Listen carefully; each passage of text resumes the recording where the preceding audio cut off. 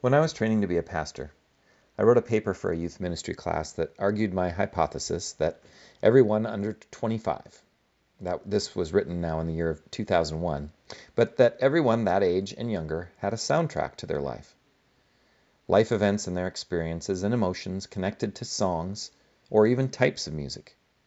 Now, I don't know if my theory was right, or maybe if it was kind of limited, that everybody, no matter what age, has a soundtrack for their life. But I know this. I run into a lot of people, especially younger people, that when I ask them what type of music they like, either say pretty much everything, or they say, it kind of depends on my mood. Music is a powerful tool through which we express ourselves, poetry of lyric and vibration of song coming together. Sometimes the most meaningful songs have no words. Sometimes they have nothing but a beat behind powerfully spoken words. I'm sure many teachers or our own music director Justin could tell you all of the ways music speaks to our auditory and spoken and even physical learning styles. But we just know it moves us. Martin Luther spoke at length about the power of music, even writing many hymns, some using familiar music with new and meaningful words.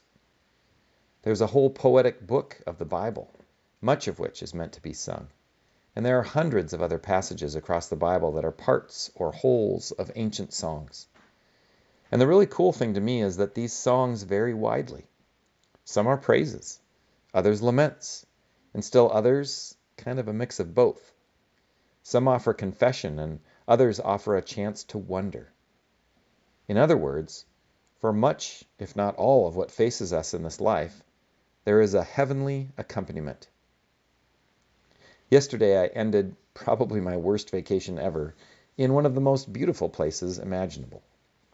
In the high country of the Olympics, and without phone service or downloads or headphones, the music began. At some point along my hiking route, that song where the guy takes a deep breath and then just starts screaming. I can't remember the name of it, but that song came into my head. At a few points along the way, I got caught up in hurry and worry, and it was like the Flight of the Bumblebee song was playing, until I could find a deep breath and a relaxing of my shoulders to make it go away. As the views opened up in Grand and Badger Valleys, I had moments of the Hallelujah Chorus. As my mind wandered around what to do this fall given a big staff change and all the other obvious stuff going on in our world and how to address it, my soundtrack wandered everywhere, it seemed, somewhere between Chevelles' Send the Pain Below and Lift Every Voice and Sing by James Weldon and his brother J. Rosamond Johnson. I'm sure there were a few Linkin Park songs in there as well, as I seem to like them for some odd reason. Former youth Cassie Hunt says it's because I am, quote, emo, but I'll save that for my next therapy hike in the woods. For now, I am drawn to that Bible book that begs to be sung, and to Psalm 68 in particular. The whole thing has great depth and texture to it, but I'll just share verses 4 through 6, which say, Sing to God. Sing praises to God's name. Lift up a song to the one who rides upon the clouds, whose name is the Lord. Be exultant before the Lord our God. Father of orphans and protector of widows is God in his holy habitation. God gives the desolate a home to live in, leading out the prisoners to prosperity, but leaving the rebellious to live in a parched land.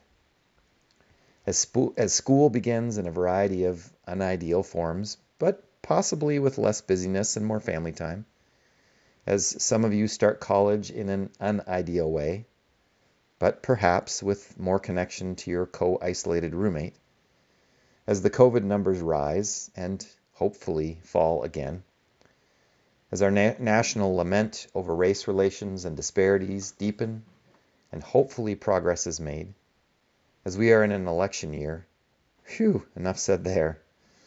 Let your songs of lament and loss, anger and frustration, joy and triumph, hope and love rise to God and well up in your heart and in your soul.